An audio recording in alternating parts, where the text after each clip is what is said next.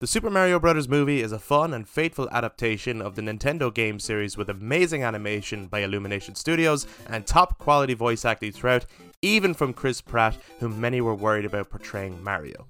The personal standout for me, however, was Charlie Day as Luigi, who suited that character perfectly.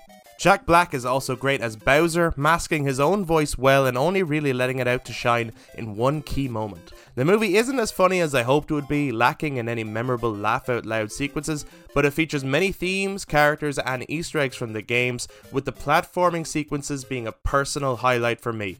The movie is a fun watch for young audiences and for fans of the Mario games, and it'll be really exciting to see what Nintendo do next in partnership with Illumination Studios. What did you think of the Mario movie? Please let us know in the comments.